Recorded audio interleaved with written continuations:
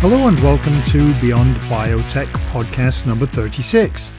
I'm Jim Cornell from the Biotech and we are into the busy month of March. A quick check of the Awareness Day list on our website for March shows there are 14 awareness months and days, so no doubt we will be marking some of those with articles and interviews. It's also when we hope the weather starts to see some improvement in the Northern Hemisphere. Although the Aurora Borealis, otherwise known as the Northern Lights, were visible here in Scotland this week for those without a cloudy sky, which pretty much rules us out. March is also the month when I get confused by the time because parts of the US and Canada spring ahead and it's before Europe does, so it really plays havoc with setting up interviews. It's also the month when events start to take off again, and today we're going to feature one of them, and that's Bio-Europe Spring, which takes place in Basel at the end of this month. And so two of the interviews on the podcast today are related to Bio-Europe Spring. There are conversations with Rosie Bernard, Senior Director, Production and Content Strategy for EBD Group EU, and she'll give us an overview of the event. And we also talked to Jordan Stillman, Project Manager of Partnering Services at EBD Group. And we also, on the podcast today, have a conversation with Cellular Origins CEO Edwin Stone.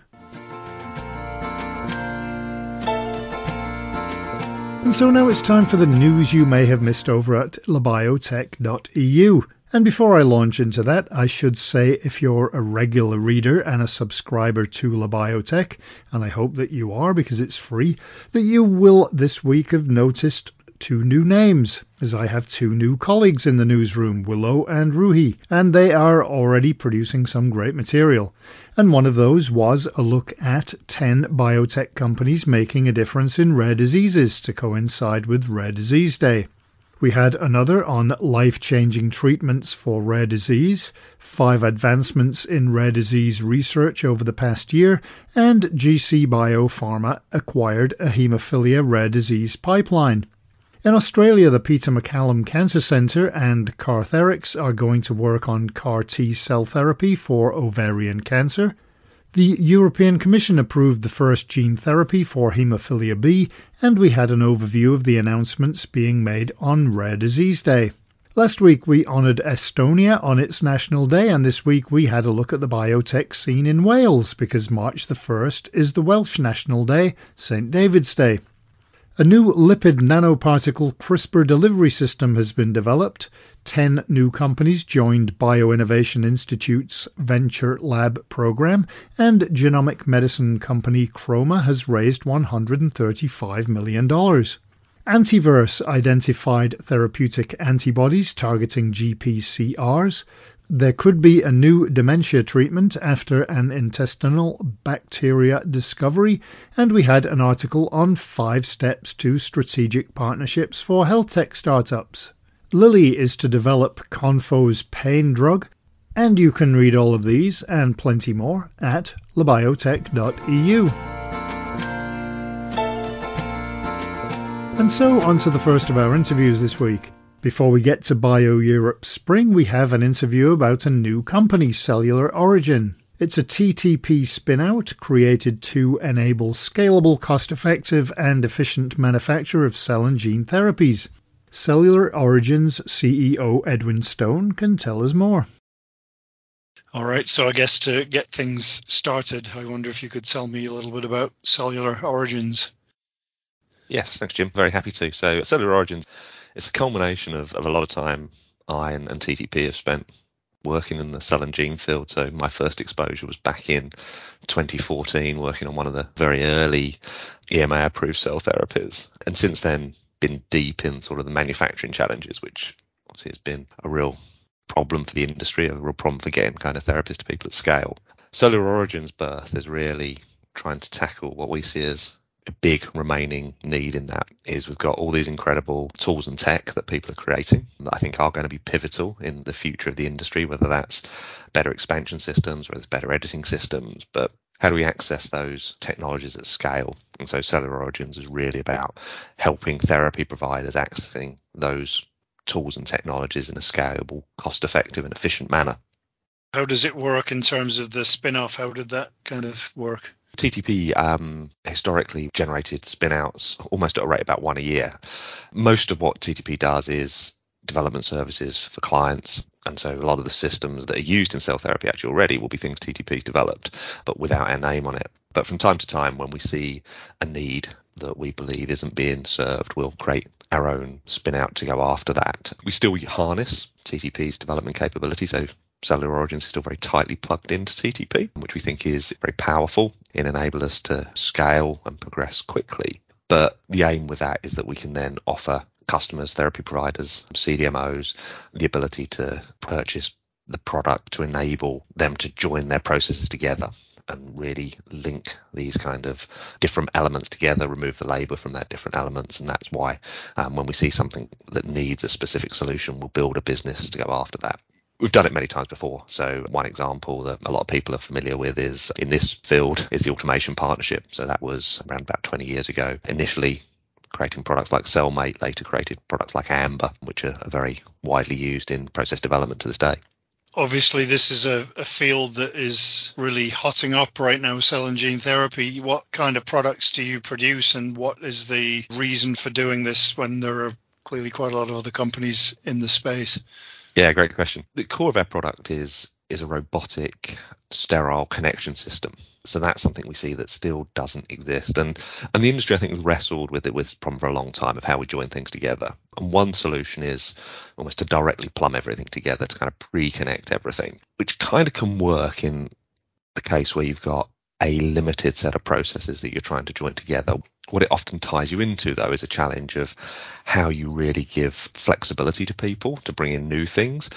But the other core piece, the thing that really we recognise was a big challenge for the industry, is all of these therapies that we've got late stage, phase 2, phase 3, and the kind of Scott Lee quote that by 2025 we're hoping to have 10 to 20 therapy approvals a year. How do we make those? Because those therapies for 2025, we're not going to be able to radically change how they're being manufactured. We're going to have to manufacture those pretty much exactly the same as we're making them today.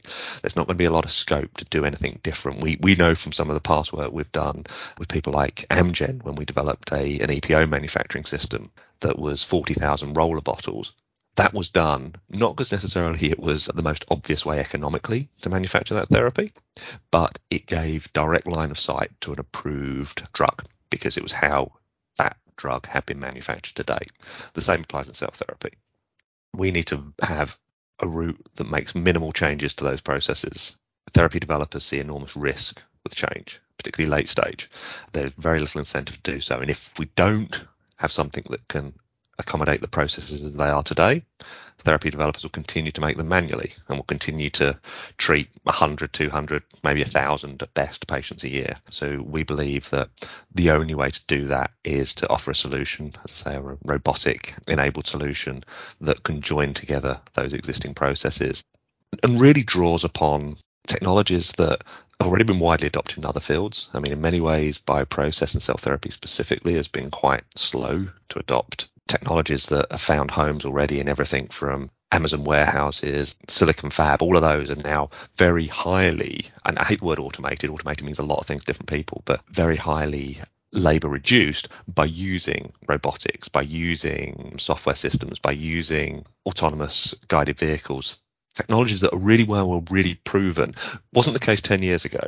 But now those things are very mature and very accessible. And so we've combined our knowledge of bioprocess, which there is the world of bioprocess and cell and gene is very specific. There's a lot of requirements placed on you around sterility, around GMP. That's really important to observe. But then bringing in those technologies from other industries. And it's that combination that we believe is unique and provides this opportunity to have therapy developers take their late stage therapy and access those same technologies they're comfortable with, they're happy with at scale. Without naming any names, do you have companies that you're already working with? We do. We've been very pleased by the response we've had to this. We're fortunate because we're deeply embedded in the industry already. That track record with TTP means that we already were well linked into the industry, and that's really important for us. I think it's very easy to vanish down rabbit holes here and try and second guess what the industry needs. And we spent a lot of time talking to people. We actually spent a lot of time talking about ideas, solutions that got binned, and it took a long time for the final version of what we're now doing to mature and emerge. And so we have a really good mix of therapy companies, a mixture of late stage and early stage. I think both are important. As I say, there's this immediate need in the next 3 to 5 years for these late stage companies, but we also want to make sure that all these great new technologies that are emerging, these new transfection technologies and the likes, the early stage companies, that we can plug those in as those companies mature. And we've also had real benefit from our relationship with equipment companies, both small and large. I've mentioned there's all sorts of exciting new technologies emerging, but also obviously a lot of established players. And being able to kind of talk to those people, bounce ideas around and look at how we think the industry moves forward has been really useful. And so something we're really passionate about is working very closely with the industry as a whole, not trying to separate ourselves out, do our own thing, independent of anyone in the industry, but instead really look to the industry and really look to find where we think there is that need, that where we think we can fit into the wider industry, continue to allow other people to do what they do well. And there's lots of people doing incredible stuff, whether it's new kind of physics that are enabling better editing approaches, or whether it's new biology that enable new therapeutic modalities. Really find where we fit within that so that we're helping bring these things together. And I guess you can't remain static either. You have to continually be learning and evolving. Yes, yeah, absolutely. One of our taglines, we talk about enabling patient access for today and tomorrow. That is core in what we do. It's how we're going to help these patients that if we don't do something, as I say, in the next 5 to 10 years, effectively being denied these treatments that we know are ready to go, that if we get the manufacturing problem, I'd love to say the word solved, it won't be solved, improved, better, that we can start to help those. And then looking beyond that, looking 5 years down the line, 10 years down the line, one thing we recognised actually is predicting that was fraught with danger. Are we going to see allogeneic therapies become the dominant modality? Are we going to see near patient manufacture start to take over from centralized manufacture? Are we going to see a replacement to CRISPR-Cas9 as a new editing modality? Trying to predict those is impossible. I think pretty much everyone would agree with that. And so for us, what was important was to have a solution that could enable, as something new emerged, whether that is a new move in the manufacturing modality, whether it is a new move in the therapeutic modality, that we can still provide a core part in joining that together. And that's something that we've looked to try and create a system that is flexible to the future, as well as serving that immediate need. And how important is pricing in all of this? I think it's key, and there's a lot of pricing that precipitates through. The most fundamental one is the therapy price, and obviously price is distinct from cost, and there is a great challenge there for our industry. There is, I think, a need in biotech generally, is we do have to be able to sustain a decent margin for the therapy manufacturers. I have sympathy with that is important in driving R&D. And so what we can do is help bring down that cost of goods that will enable then that price to the patient to come down, which will hopefully get us beyond these kind of $400,000 treatments and get us much more into cost competitive, hopefully one day with chemotherapy, but certainly to the point where, we saw just a week ago, finally, Yescarta getting approved by NICE, so no longer under the Cancer Drugs Fund, but now under the core NICE approval pathway. That's fantastic. And already they're talking about the 400 patients that could be treated with that, whereas I think to date, from 2018 to 2021, they treated something like 300 patients, so 100 a year. So hopefully we can now suddenly accelerate the deployment of that. But ultimately, price is going to be a really big driver to that. And so by bringing out that labour, by producing as well more consistent therapies, because one of the other contributors to price at the moment is just yield on these therapies, which is relatively poor. And as therapies get more complicated, actually having consistent manufacturing is likely to become more important. Those, I think, are going to be really key things in terms of getting these therapies to patients. Yeah, I guess the ultimate is having as many people treated as possible. But then, of course, there's also different regulations around the world, and there's also different pricing mechanisms. And the US system is vastly different to Europe, for example.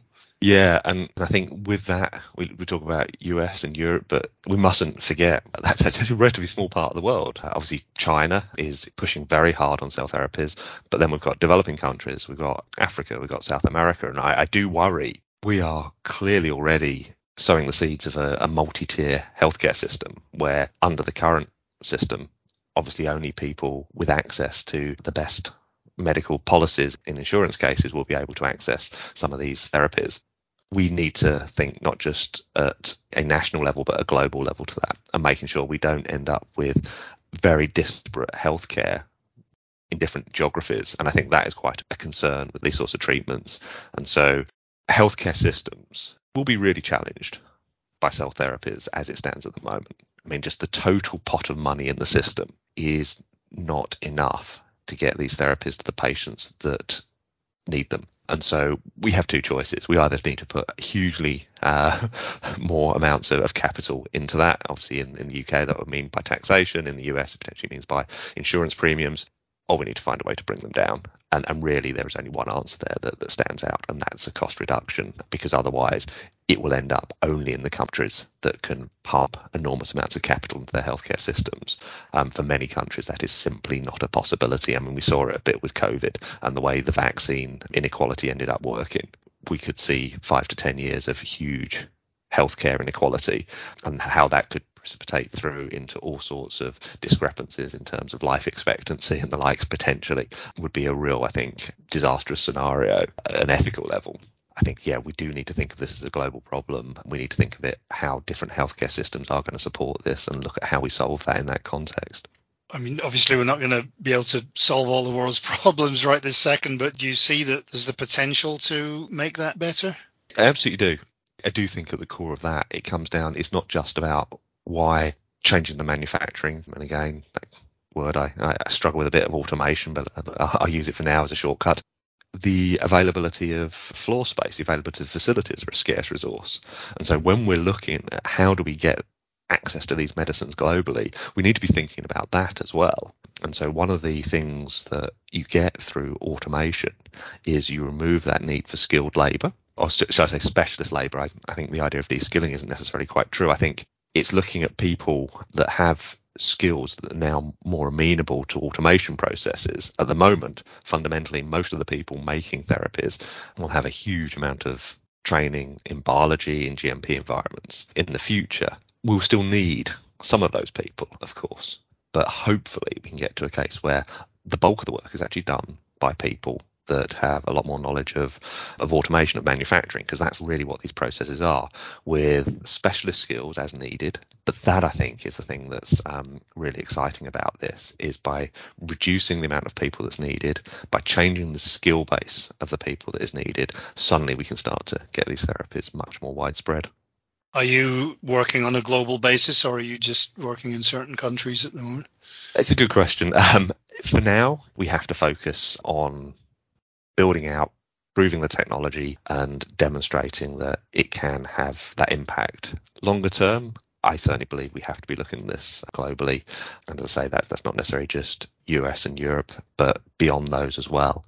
We really think when we look at our system, it becomes very deployable in different locations, and the benefits apply. Actually, it almost doesn't matter where we're talking about as a geography, whether it's setting up another site in the west coast of the US to replicate a site on the east coast of the US. Once you've got it down to a system running a protocol that is stored in software, that's a lot easier to do than having to land a new setup, having to qualify new people, having to train people up on new SOPs. And quite often one of the great challenges of this industry is actually the churn in those people as well. So that's a constant thing that you're going through all the time, of training and retraining.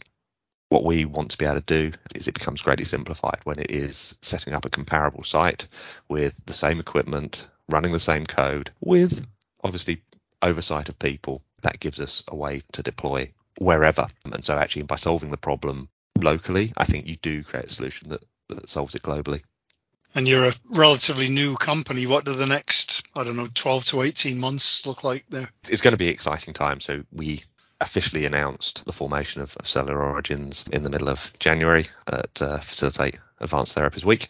The next year is really building up those partnerships that I mentioned earlier. For us, it's now core. We've got confidence with the work that we've done internally in the lab. We've got a working proof of technology system operating already. We've got our early biological data on that already. The real crux of all of this, though, is, of course, getting these systems out there and proving them in situ. And we are really big believers in doing that early rather than spending years developing something internally without that input. And so our aspirations are to work really closely with the market over the coming months and years to make sure that we're getting systems out there and getting that confidence that there is a solution that really is going to solve the problems we've discussed. Now it's to BioEurope Spring, which is coming up later this month in Basel, Switzerland. Looking forward to that. It's a great opportunity to get together and hold lots of meetings, which is done through the Partnering One online platform. But before we hear about partnering, we're going to get an overview of BioEurope Spring from Rosie Bernard, Senior Director, Production and Content Strategy at EBD Group EU, which puts on the event. So I guess if we cast our minds and clocks back a few months, it seems like it was years ago, but how was the BioEurope in Leipzig? It does seem like ages ago, doesn't it? But I have to say, Jim, it was an amazing event. Thank you. And it was just so good to see everyone together again. And, the atmosphere was so fantastic. There was such a buzz in the exhibition hall and in all the networking events, of course. I can give you some idea of the numbers if that's interesting. We actually had a record number of attendees in Leipzig with almost 5,000 attendees on site. And between them, they generated more than 24,000 meetings, which is just staggering when you think about it. And we also had nearly 400 delegates who joined us remotely, which was so good to see. In fact, when we crunched the numbers, we saw that 15% of the meetings scheduled were digital. So that was around 3,600 meetings, which is really great news for people who couldn't join us on site, I think. And on the content side, we had a really packed program. There was a silver linings theme, which threaded throughout all the sessions, which gave the event, I think, a really positive spin because we'd had such a difficult period for everybody leading up to it. And it was really great to see how well these sessions were attended and how engaged everybody was over the 3 days, because there was a lot of content to get through. And then, of course, we had our startup and spotlight sessions. They're always a highlight. I'd like to say congratulations again to Modi Blast if they're listening for their winning pitch. Well done. And the fire alarm went off halfway through the opening plenaries for those of you who were there, which was alarming, but there was no fire. It actually was a very good icebreaker in the end. So it was all good, but it was just a really great event. I don't remember that. I must have been sleeping through that. Do you not? Well, if you're in the exhibition hall, you wouldn't have heard it. We just had to evacuate everyone in the plenaries, and then everyone in the exhibition hall was like, what fire alarm? Moving forward to BioEurope Spring, how long has that been in existence and how has that evolved? Well, the very first BioEurope Spring took place in 2007 in Milan and went on to be held in lots of other cities like Madrid and Barcelona. And it was really great new territory for the event because BioEurope in the fall traditionally taken place in German-speaking countries. So how has it changed? Well, over the years, BioEurope Spring has been to more central and northern European cities. So places like Stockholm, for example, and Paris. It never went back to Germany because the idea was always to pick up new clusters, new companies, new research and new opportunities, etc. And this worked really well. And soon the gap size-wise between BioEurope Spring and BioEurope started to close over the years because BioEurope Spring was always seen as the little sister. But now the little sister is, we like to say, is getting taller. So that's how it's evolved over the years. And what would you say to somebody who says, well, I was at BioEurope in Leipzig. What's the point of going to BioEurope Spring? Well, actually, and interestingly, most of our companies do go to both events. Some might just send a slightly smaller team to BioEurope Spring. What would I say? I would say there's such a great opportunity to meet new people at the event who are not in Leipzig. So around 40 to 50% of our attendees are actually first timers in general at all our events. So far, we can see there's around 1,200 first-time attendees already registered for BioEurope Spring. So there's plenty of new faces and new business to be done for sure.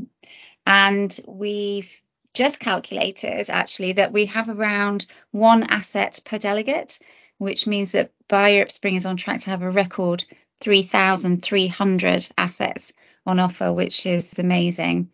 And then The other important aspect of the event, of course, is the new program content. So we have around 100 top international speakers, which is different from event to event.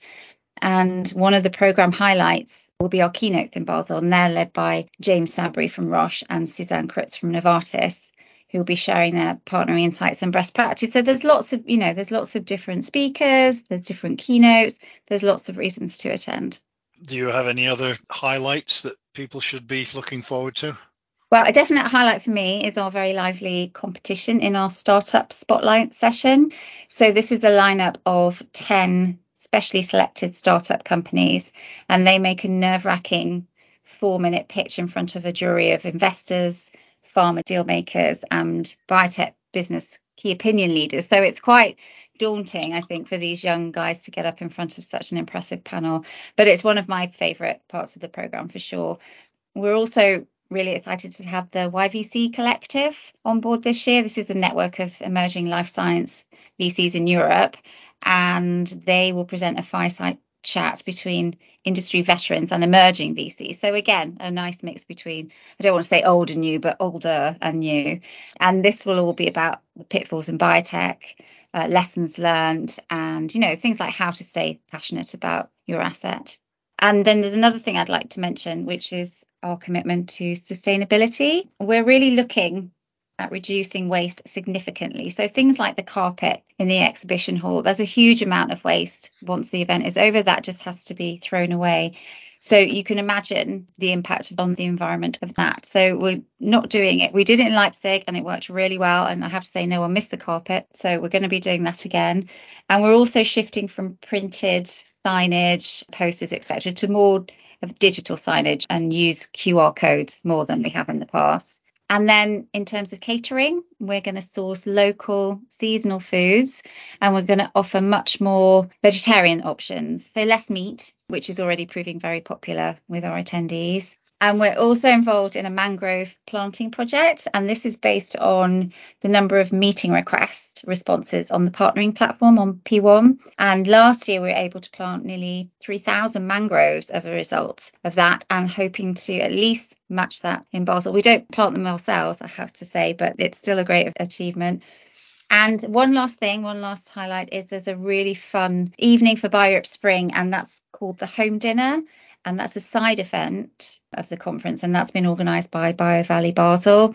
And the idea is that there are hosts who will open up their homes, unbelievably, for drinks and dinner, I think in groups of 3 or 4. And I think that's a really nice, very different way to interact with each other. So I think that's a definite highlight for Basel. Sounds really interesting. It does sound nice. They're quite brave, aren't they? They're very, very much. Can you tell me anything about the venue, where it is in Basel, and opening times and that kind of thing? Sure. So it's at the Messe in Basel, which is pretty central. And from Sunday, which is the 19th of March, you can pick up your badge there anytime, I think from 2 until about 7.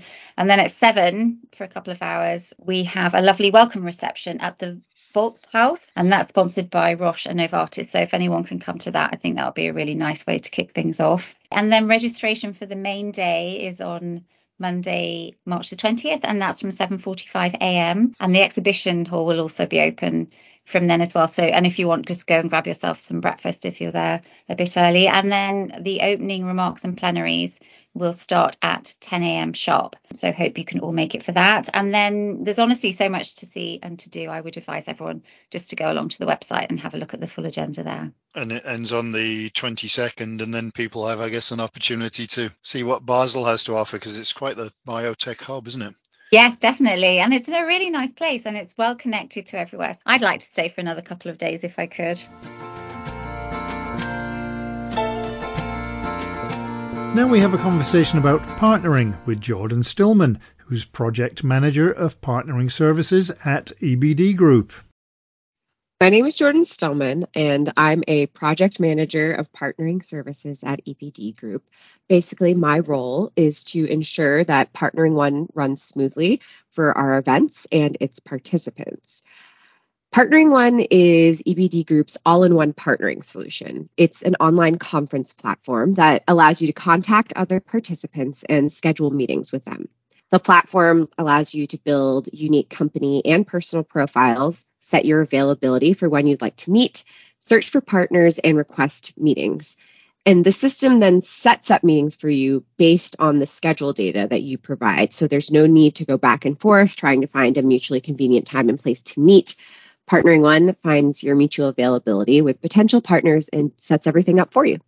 One of the things I really like about it is the ability to set times when you're not available. So if you do want to leave at 5 o'clock, you can set yourself to be not available after 5 o'clock. Yeah, it's gotten a lot more customizable over the years, and we're always introducing new features. So it's a very exciting time for Partnering One for sure. How long has it been in use?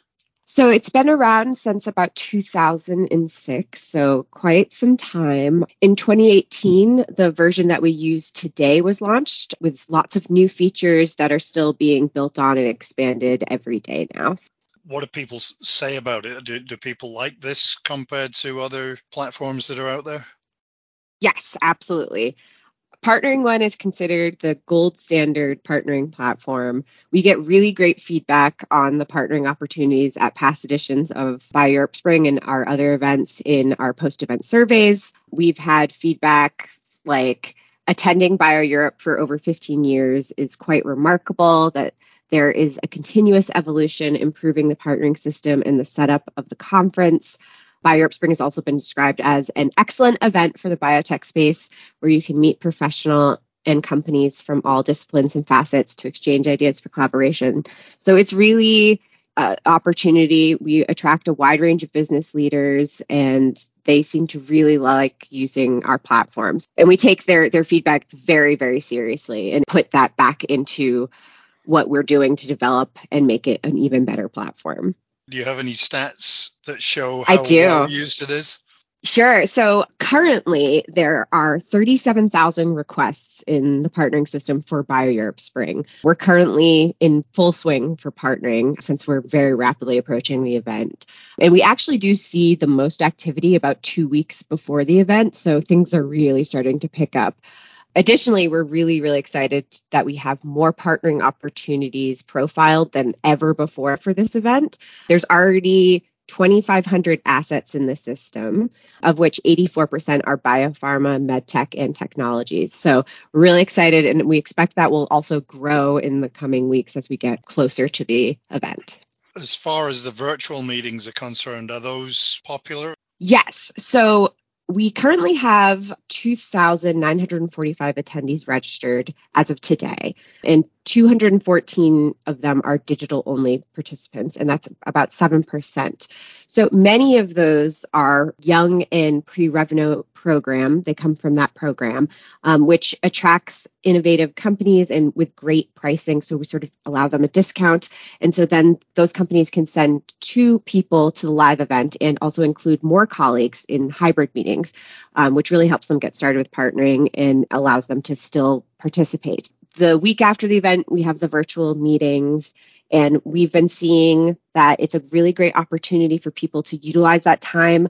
You know, schedules fill up on site, even with your best ability. You know, you open up all your time slots and you still can, you have to eat, you have to rest. You can't just some people do take meetings all day, and I'm very impressed by them.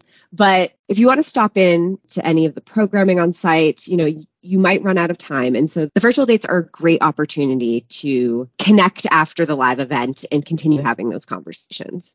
Yeah, I never really thought of that. If there's ones that you can't fit in, or yeah, it's not necessarily. There were a couple that I had last time that it wasn't because I didn't have any slots. It was just that I couldn't find any slots mutual that coincide. Yeah, that's a really good thing to bear in mind. Is that if there are some that you can't do, then you can do them in the comfort of your home. Exactly.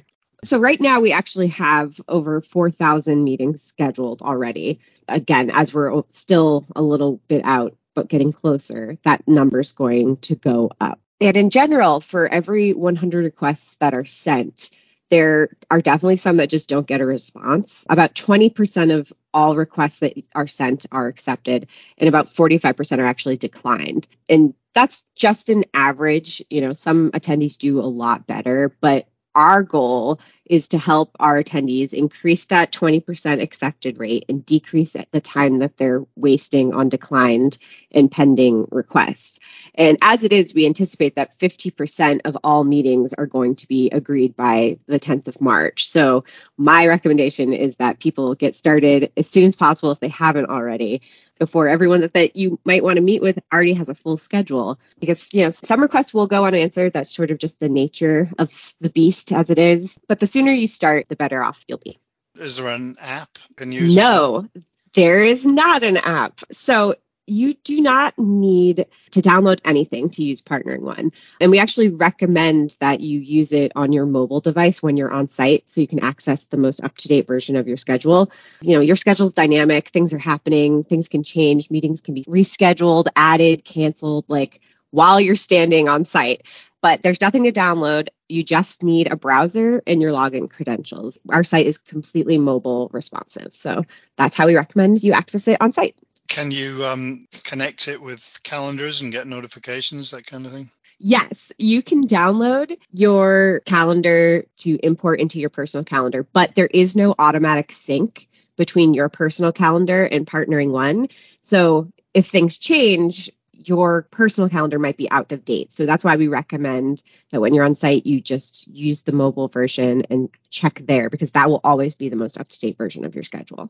Sure. You mentioned that feedback's really important. Do you get a lot of feedback afterwards? And how does that feed into the evolution of the platform? For sure. So we are always investing in the platform, and that is based on user feedback. We welcome suggestions anytime. We run a lot of surveys, and we're constantly interviewing people at events and from our user steering group. Because the partnering platform ensures everyone gets the right meetings, we find that our delegates are actually really excited to be involved in our research. And the user steering group currently has around 700 people from across the entire ecosystem. And we really, really appreciate everyone's support. Our feedback surveys after the event, we take all of that feedback very seriously and take it into consideration when we're figuring out new features and things that we can do to improve the platform. And as far as BioEurope Spring's concerned, what kind of partnering opportunities are there available to people?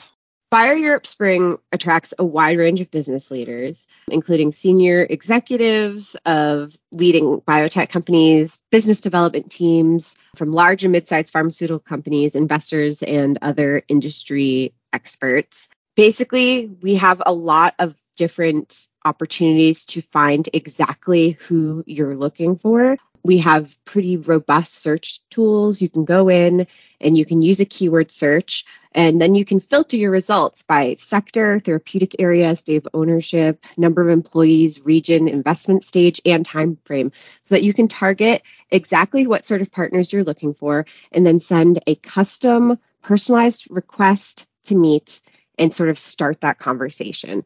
It really is whatever you make of it. If you take the time to do your homework, do your research, and get your meeting requests out soon, you will absolutely have a great slate of scheduled meetings for the conference. And it's not one of these conferences like Gulf Food where you kind of need a bus to get from one side of the event to the other. I mean, everything's pretty central at these events anyway, so it's quite easy to get from one meeting to the next. Oh, yeah, for sure. So our meetings are all basically in one space. For the most part, we'll have booths and tables available on site, and everything will be numbered, and there will be partnering professionals like myself on site to help you find your way. So we're there to make sure that you have the most straightforward, simple experience to have the best meetings possible. You mentioned the way that you can sort things. Are there any other quick tips for using it? So many tips. Okay, so first, I think I've already touched on this a little bit, but it's definitely so important to set your availability as soon as possible. Since you can't schedule meetings if the system doesn't know your schedule, so set up your availability as soon as possible. Make sure that that's all set and you're ready to go. One thing I'd love to highlight is we have a solve conflict feature, which suggests up to 5 time slots where all the other meeting participants are currently available, but you are not currently available because you might just not be set to available, or you have a conflicting session booked. So from there, you can sort of look and see where you might be able to set yourself to available so that the meeting can be scheduled, which our attendees have found really helpful. Another thing that I mentioned earlier was organization. Keeping track of your notes, good organization is really, really crucial. We have a tags and notes feature that can help you keep track of all of your research that's accessible under our lists menu. So tags are basically colored bookmarks that you can customize, and they can be whatever you want them to be. They are completely internal, only your company, and you can see them, no one else. It basically allows you to organize your research to curate a short list or any sort of bookmarking that you need. And from any company page, you can just select read more and then add and create tags from there, from any page. And notes are another type of bookmark that you can use within P1. On any company or personal profile, you can just add a note by selecting the add note button. And so you can have a nice organized list of everything that you're doing. And then when it comes to partnering, I cannot stress enough the importance of pre-event planning, because basically that's how you're going to get the best return on your investment. And as I've mentioned, the partnering activity begins several weeks before the event. And if you don't participate, you might miss out on the opportunity to meet with partners who already have a full schedule. That's the danger if you don't get started right away. But I also want to mention, with regard to timing, that while it's great to get started early, and I can't recommend that enough, it's never too late to start. This sort of reminds me of a delegate that we've had in the past named Charlie. He came to an event a few years ago, and he wanted to meet tech transfer officers. But he complained to staff on the first day that he'd been on the exhibit floor all morning, but hadn't met any tech transfer officers, and he was upset. But he had come to the event expecting networking, but everyone else was in previously scheduled partnering meetings. That's what's unique to our events, that although there are thousands of events taking place, one-to-one meetings, it's private, so there's not a ton of evidence of it happening. And the thing that Charlie didn't engage with or understand the value of was that pre-event planning. But even though he was at the event, when he realized what he'd missed, he, started sending out requests. And this happens all the time. People sign up, they don't necessarily do the planning, but they realize what they need to do. And if everyone else is on the ball, you can even manage to get some meetings. Like in Charlie's example, he got some meetings, he got them on site. So my main advice is just be persistent, don't lose hope. A lot of activity happens in the final week, and lots of meetings can be scheduled the week before and even during the event. So just be prepared to be flexible and always keep your availability up to date. Yeah, absolutely good advice. And I think it's one of those things where when you're walking around, sometimes you'll meet somebody, have a quick conversation and realize we should meet. And they say, well, I've got a meeting right now, but let me get back to you. And you can kind of schedule things while you're there through the partnering. Absolutely. You can do it either through partnering, send each other a request right there and it'll get scheduled. Also, if at any point you need assistance, there's a partnering help desk on site and we are there to help you. If an ad hoc meeting comes up and you need space, if we have the space available, we're happy to set you up with a meeting. That's on a first come, first serve basis, but we're here to help you and make sure that you can get everything you need to get done at the conference. I should point out that this podcast is going out on March the 3rd, which is also the early bird registration deadline. So if after the interviews you're thinking you should go, then you still have just a little bit of time to register and save some money. Also, if you're already registered, partnering is now open, so all attendees can start to engage with other attendees, requesting their priority meetings on that Partnering One platform that we heard about. And if you're looking to be featured on Biotech with an interview, you can reach me there too to set something up. And you can find out tons of information about the companies attending. It's a really comprehensive tool. Anyway, that's it for another podcast. I hope it's inspired you to attend BioEurope Spring in Basel, where you can visit the monument that marks where three countries meet, as it's right on the border with France and Germany. The monument is on land on Swiss soil, or concrete, whereas the actual border is in the middle of the river, but that's not really a good place for selfies. Anyway, I'm looking forward to being there and hopefully meeting some of you at the event. Next week's interviews are all done, but I do have a bit of a backlog and I still have to edit them all. Anyway, thanks a lot for joining us, and I hope wherever in the world you are that you have a great week ahead. Take care and join us next week for another Beyond Biotech.